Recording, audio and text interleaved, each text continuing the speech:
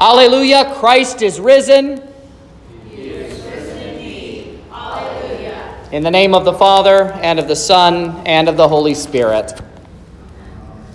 A few weeks ago, we heard Jesus say that it was to our advantage that he was going away.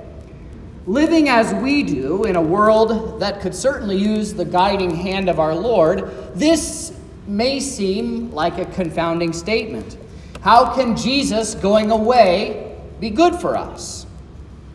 Let's take the disciples, for instance. Here are the things Jesus promised to them as he was preparing them not just for his crucifixion, but also for his ascension into heaven. He told them, "In a little while you will not see me, and again, in a little while you will see me."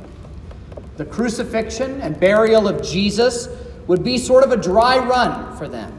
That there would be a time where they would not see Jesus, they would see him again, so that they could begin to understand what Christ's ascension, when it came, would be like. They'd spent so much time with him over the course of a 3-year ministry, but now he was going to depart from them. He'd also told them that they would weep and lament while the world would rejoice, but he would return and they would see him again, and then no one would be able to take that joy away from them. Jesus' death and his burial were certainly among the darkest days for the disciples. And yet, on the third day, when Jesus arose and he appeared among them, what joy did they experience? This Jesus, who was dead, was alive. Jesus kept his promise. So Jesus had told them it was to their advantage that he was going to depart, because at his departure, he was going to send them the Holy Spirit, who would convict the world concerning sin, concerning righteousness, and concerning judgment. Already, on Easter evening, Jesus delivered a portion of that Holy Spirit's power to them, sort of as a down payment, as he gave to them the authority to forgive the sins of any who repented. And yet, despite all of these promises that Jesus had made, and despite the fact that just within a few days' time frame they had seen many of these self-same promises fulfilled, the disciples still, 40 days after the resurrection, didn't quite understand this advantage.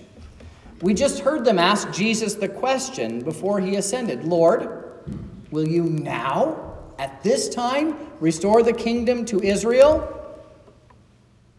They could not seem to grasp that Jesus was ascending into heaven to take his seat at the right hand of God. They still saw Jesus as a political savior who had come to restore a rather petty and small kingdom as far as the kingdoms of the earth go, rather than being king of the entire universe. Now, it is rather astonishing, I think, to see this in action, to consider the few days that passed between the making of these promises and their fulfillment.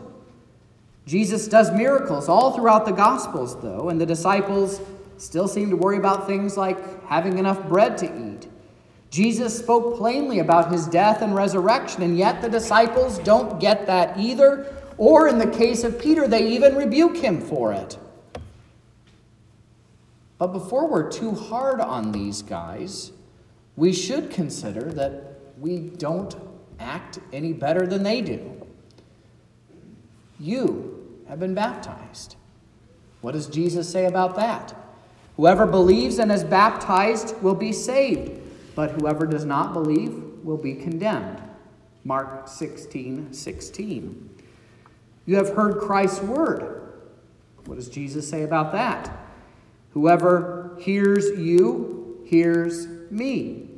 Luke 10:16.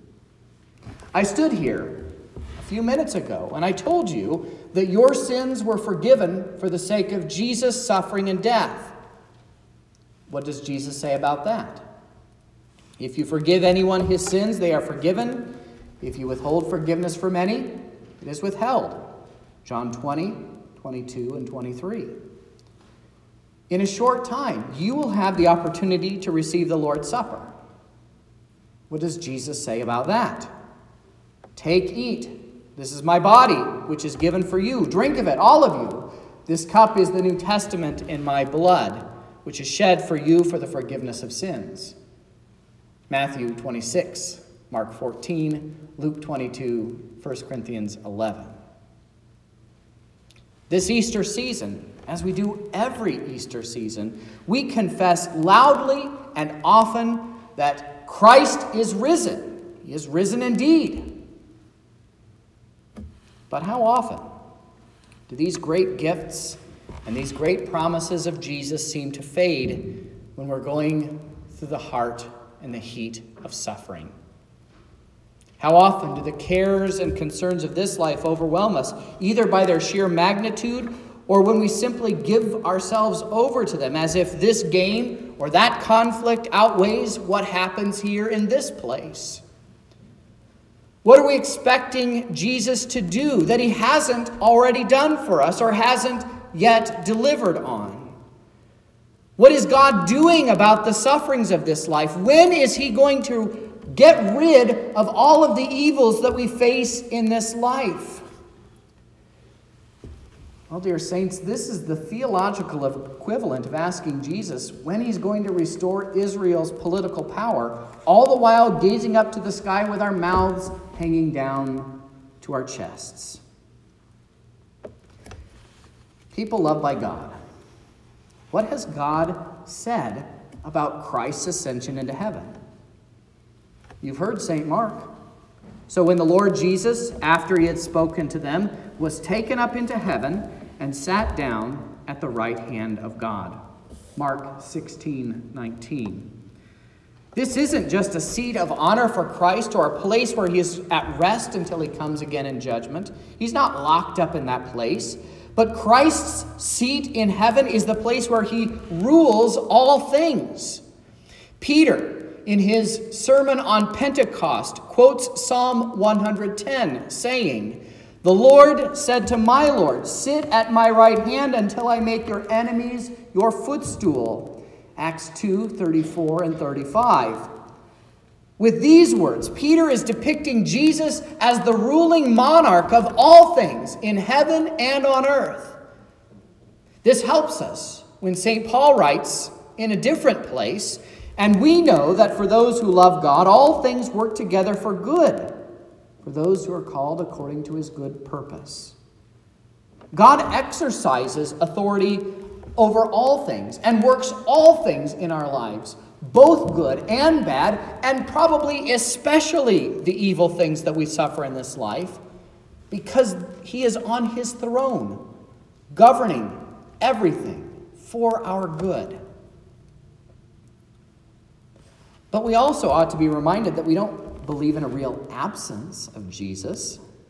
We extinguished the Christ candle this evening, not to indicate that Jesus is no longer with us. Christ is no longer present in the same manner that he was during his earthly ministry, but that does not mean that he is gone. St. Paul says, "He who descended is the one who also ascended far above all the heavens, that he might fill all things." In ascending to the throne of God, then, Jesus is now even closer to us now than he would be if he were touring around from place to place, preaching and doing miracles like he did in the New Testament. So, for instance, St. Mark again writes, "And the disciples went out and preached everywhere, while the Lord worked with them and confirmed the message by accompanying signs." If you read the book of Acts, where this gets spelled out in all of its explicit and gory details, the book of Acts doesn't show Jesus popping in and out where the apostles were, but instead, the book of Acts is a chronicle of how the apostles baptized and preached and carried the saving message of Jesus to the ends of the earth, sometimes with miraculous signs, but not by their own power and authority, but by the power and authority that Jesus had given to them. The only reason the apostolic preaching then or the preaching of the church now made a single convert is because of the word that is proclaimed is Christ's word. And dear saints, this is still true today. This is why we are at church. And that's why we are so laser focused on the Bible. It's not my word. It's not the word of any pastor who has stood in this pulpit before me. It is Christ's word. The baptism that I have administered here and the pastors at Trinity before have administered here is not our baptism, but it is Christ's baptism. It is Christ's absolution. It is Christ's supper. And his word gives us the ability to trust in these things. Not just because the word has power, it certainly does, but because of what the word preaches to us. When Christ makes a promise, he keeps it. When Jesus says, I am with you always to the end of the age, wherever 2 or 3 are gathered in my name, that's where I am. He means it. He knows the numbers of hairs on your head, not because he's omniscient, but because he is as close to you as the shirt on your back. That is what his ascension into heaven gives him the authority to do. And if those advantages are not enough to comfort and sustain us in the midst of this earthly strife, Jesus' ascension does one other rather marvelous thing. It carries our humanity itself into heaven. How exciting is it when you know someone from your hometown who is famous? Now imagine if that famous person were your brother. Christ is your brother, and he is on the throne of God. But it's even more than knowing the guy and being related to the guy on the throne. In ascending to heaven in his body, Jesus has brought humanity into heaven. That is now our place. As St. John says in Revelation, behold, the dwelling place of God is with man. He will dwell with them, and they will be his people. And God himself will be with them as their God. He will wipe away every tear from their eyes, and death shall be no more. Neither shall there be mourning, nor crying, nor pain any more, for the former things have passed away. Revelation 21, 3 and 4. Dear saints, heaven is yours because Christ has ascended into heaven to prepare a place for you. As he said, in my Father's house are many rooms. If it were not so, would I have told you that I go to prepare a place for you? And if I go and prepare a place for you, I will come again, and I will take you to myself, that where I am, you may be also. John 14, 2 and 3. People loved by God, how do we endure in this evil age? We look at the promises of Jesus. He has not yet failed in keeping a single one of them. When we know the ending of the story, which Christ has already told us in his word, we know that we have already what it takes to endure to the end. Why? Not because they are motivational stories to pick you up when you're feeling down, but because Christ himself is speaking to you in his word. He is declaring his very presence among us in the word and in the sacraments. And this right here in this place is a snapshot of the life of the world to come. Because this is where Jesus has promised to be, where we can seek him and find him. You see, dearly beloved, Christ isn't coming to do maintenance work on this fallen world. He's coming again to bring us into the new heavens and the new earth. And he comes to give all of it to you. It's all yours. Christ is risen. Christ is ascended. And now Christ fills all things. He speaks to us here, and he feeds us that we would have life now, but most especially that we would have life forevermore. Alleluia, Christ is risen. He is risen indeed. Alleluia. In Jesus' name. Amen. And now the peace of God, which passes all understanding, keep your hearts and minds through faith in Christ Jesus our Lord.